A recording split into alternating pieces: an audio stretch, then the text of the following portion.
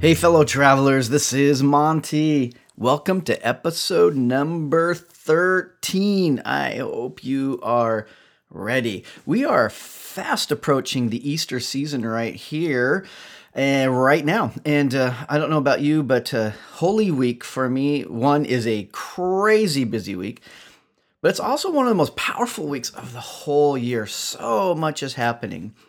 If you've never visited Snoqualmie Valley Alliance Church, this week we have been in a preparation for a long season right now. We've been in Lent, and Lent is really the season that God gives us in the church here to help us get ready to experience resurrection.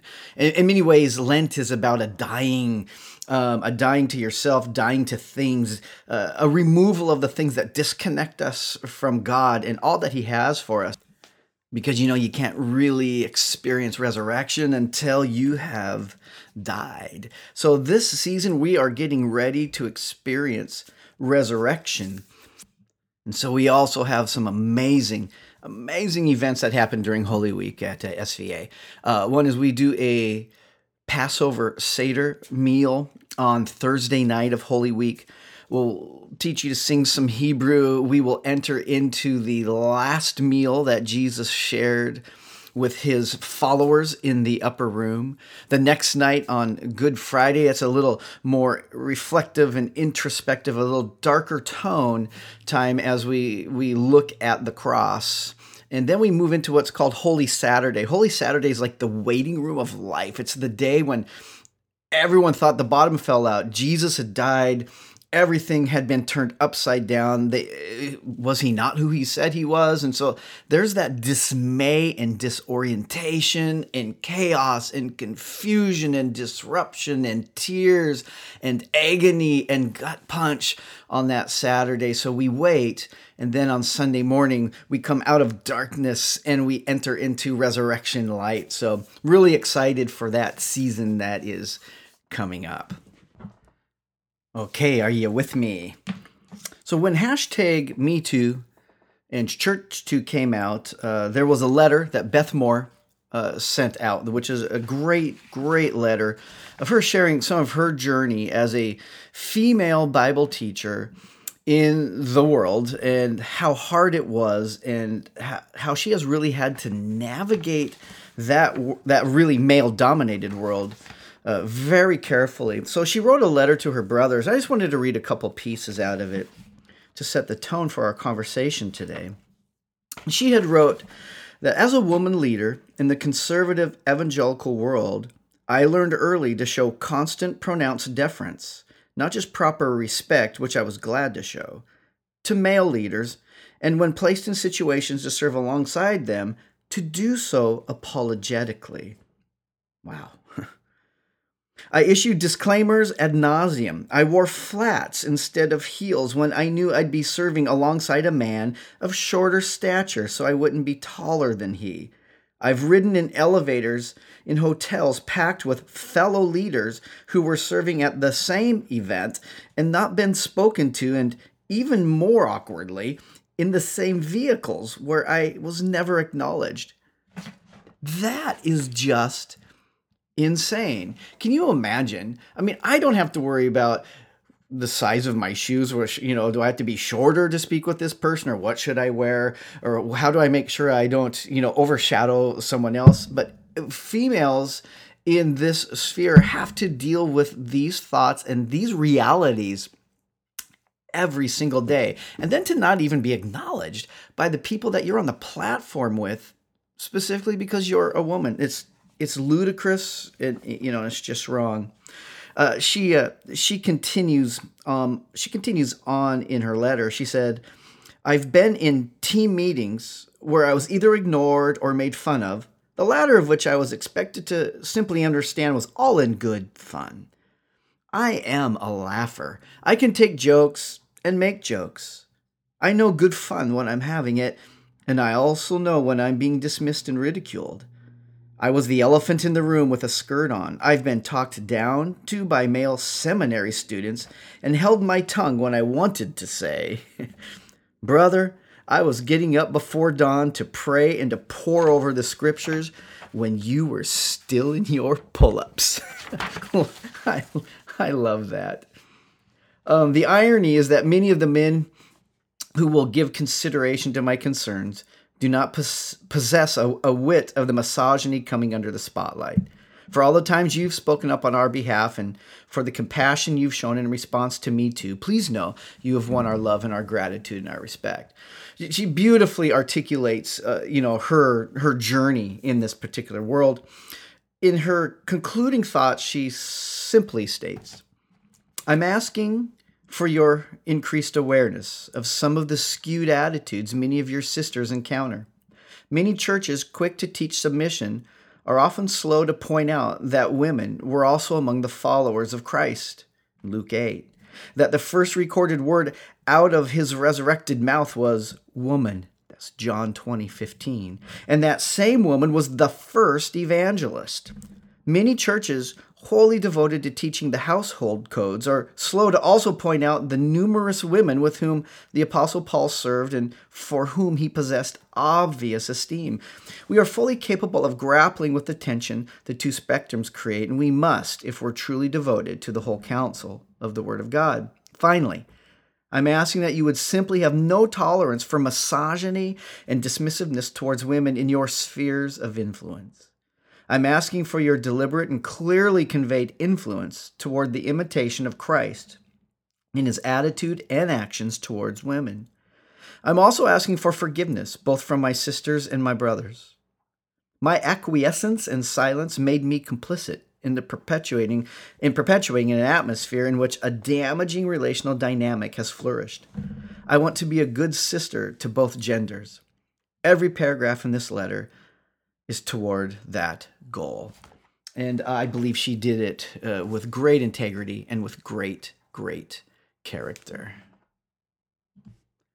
So after determining that patriarchy was really a part of the curse, and we read about in Genesis chapter 3, that God says to Eve, because of the sin that has entered in the world, that your pain in childbearing will be increased, and your desire will be for your husband, but he will rule over you. So that embeds in our culture, and it starts this patriarchal worldview, which we are a part of. We don't tend to understand it. We've just always seen it as it just simply is, rather than, that was a result of the brokenness. It wasn't God's intent. It wasn't God's design. It wasn't God's plan. That was a consequence of the fall. And of course, we know that Jesus has freed us and redeemed us from the consequences of the fall. So moving on from Eve, one of the next women that we see that God uses powerfully in the scriptures is Moses' sister. Her name is Miriam.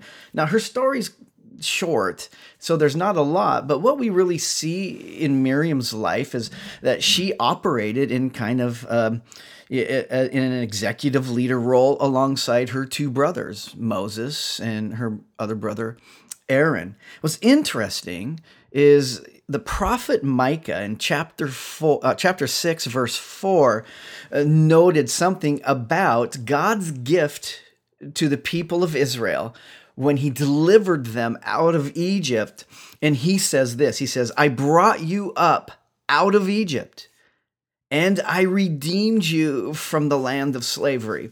So God is speaking through his prophet, and he's reminding the Israelites that I was the one who delivered you out of bondage into freedom. I took you from darkness into light. I took you from the slavery of Egypt, and I moved you towards the freedom of the promised land, that land that was flowing with milk and honey. So he says, I brought you up out of Egypt and redeemed you from the land of slavery. Then he says, I sent Moses to lead you, also Aaron and Miriam.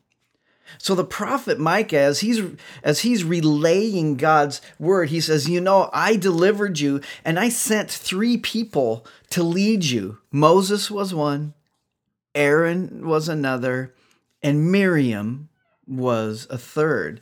So Miriam, that we know, is she was a worship leader. She was a prophet. In fact, in Exodus 15, as they exit the sea that had been split, the whole community sings this powerful song of deliverance. Starts with, I will sing to the Lord, for he has triumphed gloriously. He has thrown both horse and rider into the sea. In other words, our God is the God of deliverance. Our God stands in solidarity with us. And the whole tribe is singing. At the end of that song, it says, then Miriam the prophet, in verse 20, Miriam the prophet, who was Aaron's sister, also Moses' sister, grabs a tambourine and she begins to lead all the women in rhythm and in dance. And then Miriam sang this song, I will sing unto the Lord, for he has triumphed gloriously. He has thrown both horse and rider into the sea. So we are leading and we are singing. And we read later where Aaron and Miriam are posting up Moses on some decisions and saying, hey, Moses, remember that the Lord doesn't only speak through you, but he speaks through us too. Now, as you flip forward a little more to the book of Judges, we come into chapter 4, and we run into the fourth judge. And the fourth judge and prophet of Israel in the time of the judges was a woman, and she was married. It wasn't her husband who was the judge and the prophet. It was the woman Deborah. She was the one who had been called and appointed. She had the gifts and abilities as a mediator. She was an amazing advisor and a counselor. She was a writer of songs. And you know what? God raises up his leaders. In chapter 4, verse 1, we read that after Ehud's death, Ehud, by the way, for you trivia folks, was the only left-handed judge in Israel. After Ehud's death, the Israelites again did what was evil in the Lord's sight. So the Lord handed them over to King Jabin of Hazor, who was a Canaanite king. The commander of his army was Sisera, who lived in the Harosheth Haggim. Sisera, who had 900 iron chariots, ruthlessly oppressed the Israelites for 20 years. Then the Israelites cried out to the Lord. There's this cycle in the book of Judges, which is actually kind of cool. We call it the sin cycle. It's like God delivers his people, they have peace, and then they forget. Of course, we never do that, right? But then his people forget, and then they start to consider other gods. They turn their back on Yahweh. So God allows them to experience their choices, which leads to a neighboring nation oppressing them, and it gets so bad that they finally cry out. They confess their sin, they admit their wrongdoing, and that they've turned from the Lord, and they cry out for deliverance, and then God will raise up a deliverer, and the deliverer was a judge. And so in chapter 4, the judge that he raises up in this instance is a woman. Deborah, verse 4, the wife of Lapidoth, was a prophet who had become judge in Israel. She would hold court under the palm of Deborah, which stood between Ramah and Bethel in the hill country of Ephraim. So God appoints a woman to be the judge over Israel, not because there wasn't a capable man, but because he chose Deborah. And it says that she holds court, which means she has a public office, and where she would hold court, she would determine and judge people's cases. So it was a public ministry as well. I just throw that in because some people try to look at every female leader in the Old Testament and say, oh, it was a private ministry. And they're just wrong on that point. One day she sent for Barak, the son of Abinoam, who lived in Kedesh in the land of Naphtali. And she said to him, this is what the Lord, the God of Israel, commands you. Assemble 10,000 warriors from the tribes of Naphtali and Zebulun at Mount Tabor. I'll lure Sisera, the commander of Jabin's army, along with his chariots and warriors to the Kishon River, and there I will give you victory over him. So Deborah, as the judge, calls a military commander, says, here's what we're going to do. Here's what I want you to do. And Barak told her in verse 8, yeah, I'll go, but only if you go with me. That's amazing. So the strong military leader, Barak, he's capable because he's going to do it, but he says, yeah, I'll do it, but only if you go with me. Well, Deborah says, very well, I'll go with you, but since you've made this choice, you're going to receive no honor for it. For the Lord's victory over Sisera will be at the hands of a woman. So Deborah went with Barak and Kadesh. At Kadesh, Barak called together the tribes of Zebulun and Naphtali, and 10,000 warriors marched up with him, and Deborah marched also. So we have, even in this instance, God has called Deborah to lead, even as she's delegating other military commands to a guy. They're like, we don't want to do it without you, because obviously there was something about the leadership and the stature and the power and the calling of Deborah that in this patriarchally entrenched world, they still said, no, that's who God has appointed. So we have Miriam with leadership in her own words in Scripture. We have Deborah divinely installed as a judge over all of Israel, not just the women and the kids, but over all of Israel, the men, the women, everyone as judge. And now she is really leading the conquest. So you just have to ask yourself, even to hear, is God breaking his own rules? And then we hit chapter 5, and it's the song of Deborah that it says, verse 1, on that day, Deborah and Barak, son of Abinoam, sang this song, and they go into this beautiful song. When Israel's leaders take charge and the people gladly follow, bless the Lord. Listen, you kings, and pay attention, you mighty rulers, for I will sing to the Lord. I will lift up my song to the Lord, the God of Israel.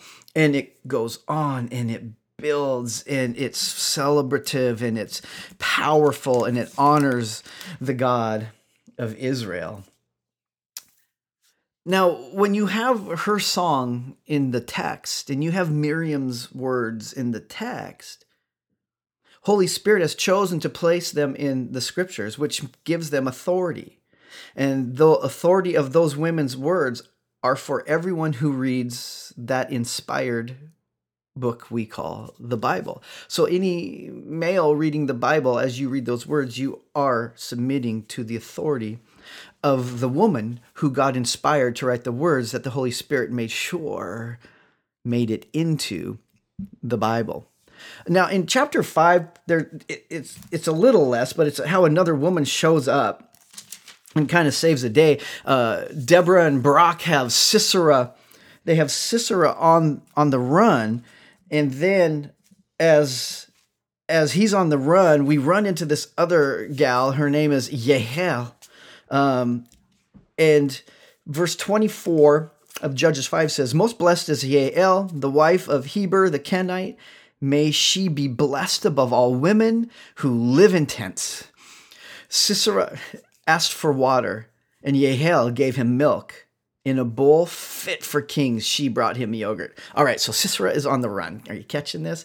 Sisera is on the run, and he finds a tent, and it was expected, particularly with his stature, that he would be taken care of. He goes into the tent, and it happens to be Yael's tent.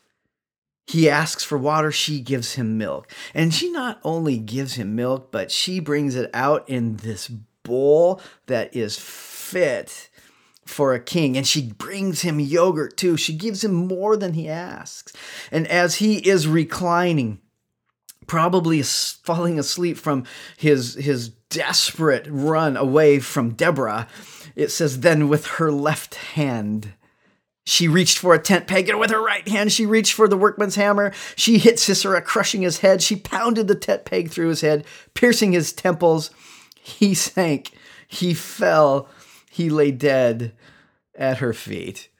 So this leader, Sisera, who is just taking Israel to the woodshed, gets taken down by a woman, Yael. And then again, really quickly in Judges 9, isn't this just so good? In Judges 9, verses 53, I just call her Mrs. Smith because she actually doesn't have a name in the text. But I'll start in verse 50. It says, Then Abimelech attacked the city of Thebez and captured it. But there was a strong tower inside the city, and the entire population fled to it. They barricaded themselves in and climbed up to the roof of the tower. Abimelech followed them to attack the tower, but as he prepared to set fire to the entrance, a woman on the roof threw down a millstone that landed on Abimelech's head and crushed his skull. Now just listen to these next verses. The guy says his skull is crushed, blood is pouring, his knees buckled, he's probably puking on the ground. But he said to his young armor bearer, Quick, draw your sword and kill me. Don't let it be said that a woman killed Abimelech. He's like, the guy's going to die up, but he doesn't want anyone to know. So he wants his armor bearer to put a sword in him so it looks like he died in battle. Why? Because he doesn't want anyone to think that a woman actually killed him. So guess what? His armor bearer did that. All right, so right there, are you seeing how entrenched patriarchy was here? From the pre-fall Adam and Eve, it was co-equal. There was no hierarchy. The hierarchy happened in Genesis chapter 3. After Genesis chapter 3, we have a patriarchal worldview where men are on top and women are on the bottom. Literally, women were treated inhumanely. They were abused. They were traded. They were sold because they had no value. So they were considered personal property of a man. But all of a sudden, as God tells his story, he reminds us, I am always one step ahead of the spiritual consciousness of the culture at any given time. So he starts embedding these new ideas. He embeds it with Miriam, that there is a co-leader with Moses and his brother Aaron, that there are three leaders, and one of them is a woman. We come into the book of Judges, chapter 4 with Deborah. God's embedding this idea. Guess what? I am calling and I am empowering a woman to lead the nation. And guess what? I'm also going to use a woman to defeat the enemy that is giving my people so much agony. And then another woman in a later chapter, the same thing. But the guy says, kill me, because I don't want anyone to know that a woman did this to me. We could look at the entire book of Esther. I would really encourage you to read that. That is a book of how God supernaturally and purposely places a Jewish woman into the opposing army's court. If you know the story, the ruler Xerxes, he holds a beauty pageant to choose a wife, and he ends up choosing Esther. It's a great and crazy and chaotic and dark story to read. Esther becomes queen, and there's a servant in Xerxes' court whose name is Haman. And Haman has a run-in with this man named Mordecai the Jew. Mordecai refuses to bow down to anything but his own God, and that includes Haman. Haman as really number 2 position in the court. He doesn't like it, and he starts to devise a plan to exterminate, to destroy, and to annihilate all of the Jewish people because of Mordecai. Well, a couple interesting pieces here that you pick up. Well, Mordecai happens to be the uncle to Esther, who's a Jew. Now, Xerxes may not know. In fact, he doesn't really know that Esther is a Jew. So this story just unfolds of plot after plot. And God uses Esther to save the day and to save the nation from the gallows of the evil Haman. I would really encourage you to look at that. We have early in chapters 1 and 2 of Genesis, the empowerment of Eve. We see in Exodus the empowerment of Miriam. We see in Judges the empowerment of Deborah and a couple other women. The entire book of Esther, we see the empowerment, the choosing, the calling, and how God used a woman to save men and women in the nation of Israel. But one last name I just want to leave you with to consider is a woman who was also a prophet, and her name was Huldah. The Huldah's story shows up in 2 Kings chapter 22, 8 to 20, and also reiterated again in 2 Chronicles 34, verses 1 to 28. The same story is repeated in both of these narratives. But in these stories, Josiah is now the king of Judah, and he's a good king, and he is coming in after there had been some bad kings. You know, you run across that a lot in the Old Testament. You know, this king did evil in the eyes of the Lord, and when you have a good king, you pay attention, right? So Josiah, he is one of these good kings, and he has just been told that the scroll of the law, or Torah, the scroll of Torah has been rediscovered after it had been forgotten and neglected for a really, really long time. So as he comes back on the scene, can you picture it? It's like no one's listening to the Lord. No one's trying to follow the ways of Yahweh. No one's hearing Torah read to them. This is no longer the centerpiece. But with Josiah, he comes to the throne. His heart is different. God acknowledges that, and Torah is rediscovered. And there's a guy, his name is Shaphan. That's kind of a Shaphan. Shaphan is kind of a cool name. It's Josiah's secretary. And he reads Torah to him. And Josiah, as he's hearing it, it hits his heart. He's remorseful. His heart breaks because he realizes the nation has not been following God at all.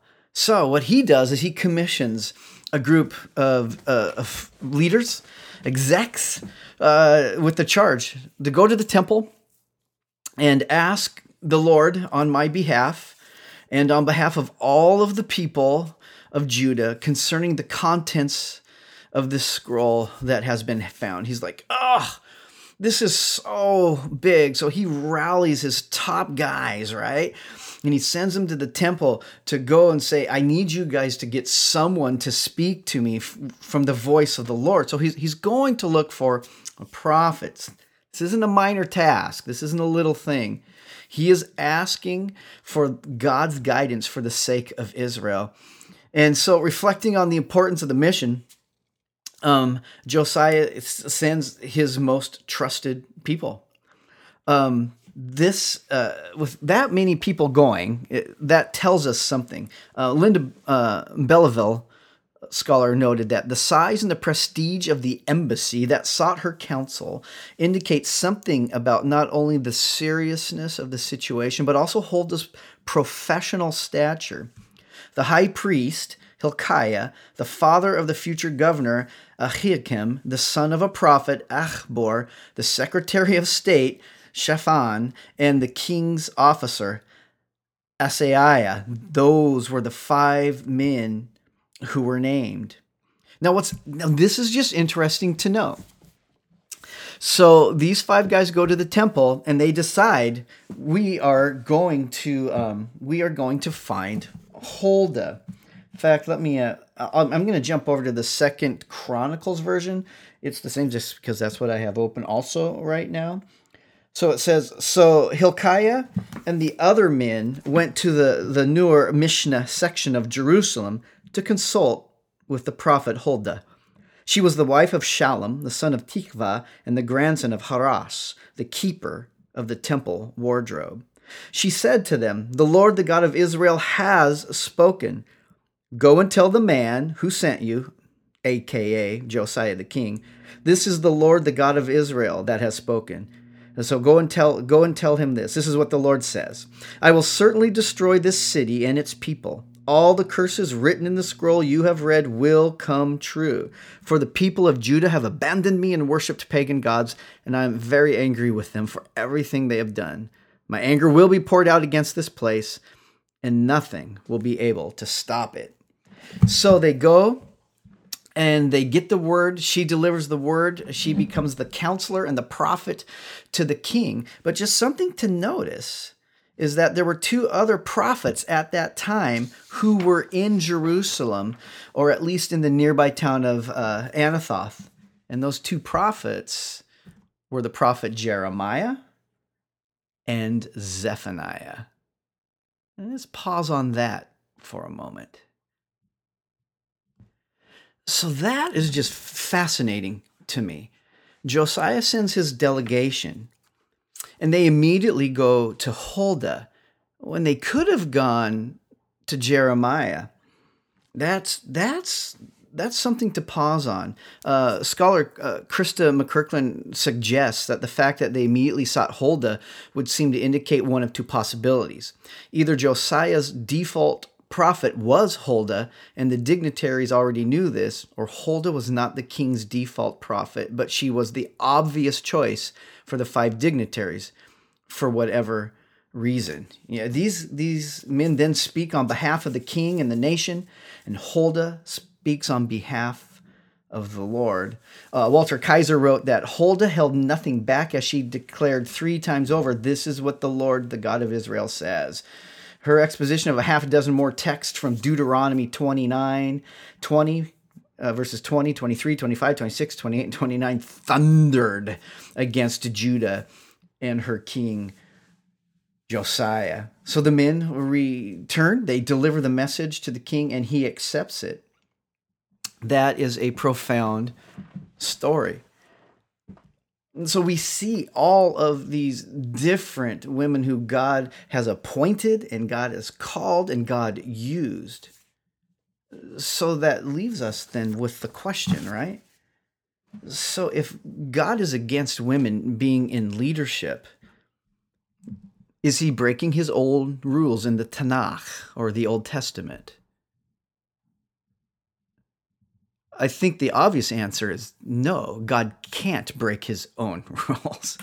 So that means there's something else at work here. And maybe, just maybe, God is upstream in this, having implanted ideas of where he's going to ultimately go in oneness, neither male nor female, Greek nor Jew, slave nor free, but his concept is oneness and unity, gift-based humans serving the King of the universe. Are you with me on that?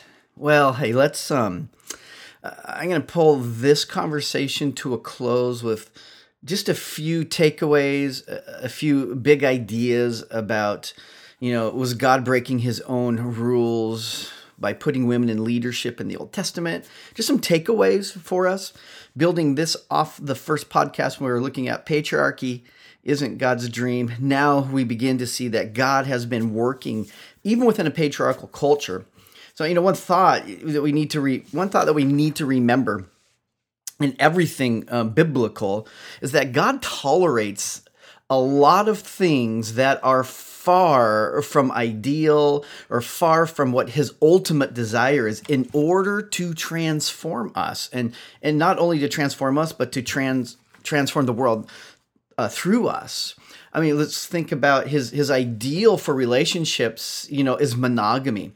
Loving, committed relationship between two people. But if you look through the Old Testament, you see over and over a polygamous ideal. Now, God's plan wasn't for polygamy.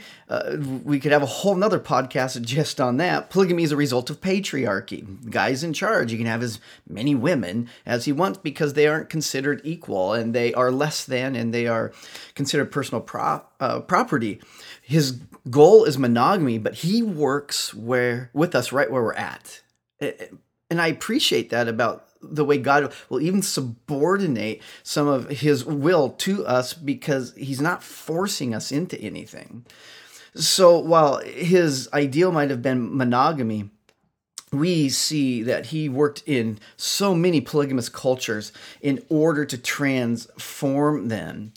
Same thing with slavery. We see slavery in the Old Testament, in the Hebrew Bible. We see it in the New Testament writings. But we know that freedom for everyone is God's plan, his overarching arc. So he puts up, or another way is that he tolerates just a lack of spiritual consciousness in a culture until he can get that new idea implanted in people moving towards it. So yes, I am also going to say on this conversation about women, God implanted a new idea a long time ago, and he has tolerated our cultures dealing with a patriarchal worldview which demeans women and makes them less than. When I would say his ultimate goal, we begin seeing seated more powerfully by Jesus and Paul in the New Testament, but let alone he's raising up women in leadership in the Old Testament, which is just really unheard of. But now Jesus has women on his team, and Paul says, you know what? Galatians 3:28, there's neither male nor female. And he's saying there's no more of this ethnicity division, either Greek nor Jew. And he's dealing with slavery. There's neither slave nor free. The gospel, when it touches down, it changes everything about our relationships. So why aren't we letting it change our relationships with women? So, just to recap, one thing is, so to remember, there are many statements incorporated in the Old Testament and many words of women that are incorporated into the inspired, authoritative Word of God. So as the Word of God has authority over all believers, male and female, remember that then those passages by women have authority over men too. In Genesis, women were given the exact same command to rule over creation that men are. So Adam and Eve have the same command. So he says, so God created humankind in his image, male and female. He created them. Ish and Isha, he created them. God blessed them, and God said to them, be fruitful and multiply, fill the earth and subdue the earth. That is so good. They are given the same command. He didn't say, Adam, you're in charge. You subdue the earth. Eve, be his helper subduing it. Now, the charge is given to both of them. We mentioned Miriam earlier. Deborah alone should be enough to end this whole argument. And we've looked at Huldah. So as we come to the end of this podcast, then the question is, or really the thing to fathom is, God either breaks his own rules and he's inconsistent, which would lead us to say if God is inconsistent and he breaks his own rules, then we might as well break his own rules. And that was where you really have to go if you're going to hold a hard complementarian line on the role of women. But if God didn't break his own rules, if he has been trying to move us away from our rules so that we become more and more in line with him, then this whole conversation starts to make more sense. And so again, even at the end of this podcast, to all the women who have felt called and been given gifts of ministry and service and leadership, and you have found that the place where you expected those gifts to be unleashed was the place where they were stifled and you were hurt and wounded, I am so sorry. I believe the Spirit is waking people up and more people who have fought vehemently for the patriarchal view are starting to realize that they have made a mistake. So we've been slow, but I think it is beginning to shift. So thanks for hanging in with me today as we've looked at was God breaking his own rules about women in the Old Testament. And the next we're going to be looking at, so was Jesus breaking God's rule with the way he empowered women. That will be on the podcast for next week. So I invite you to join me as we dig into that conversation. It's going to be another good one. Also, don't forget you can find me on Facebook at MC Wright. You can follow me on Twitter at MCWright and on Instagram at MCWright. I hope you have an amazing week and remember to empower the women who are in your lives today.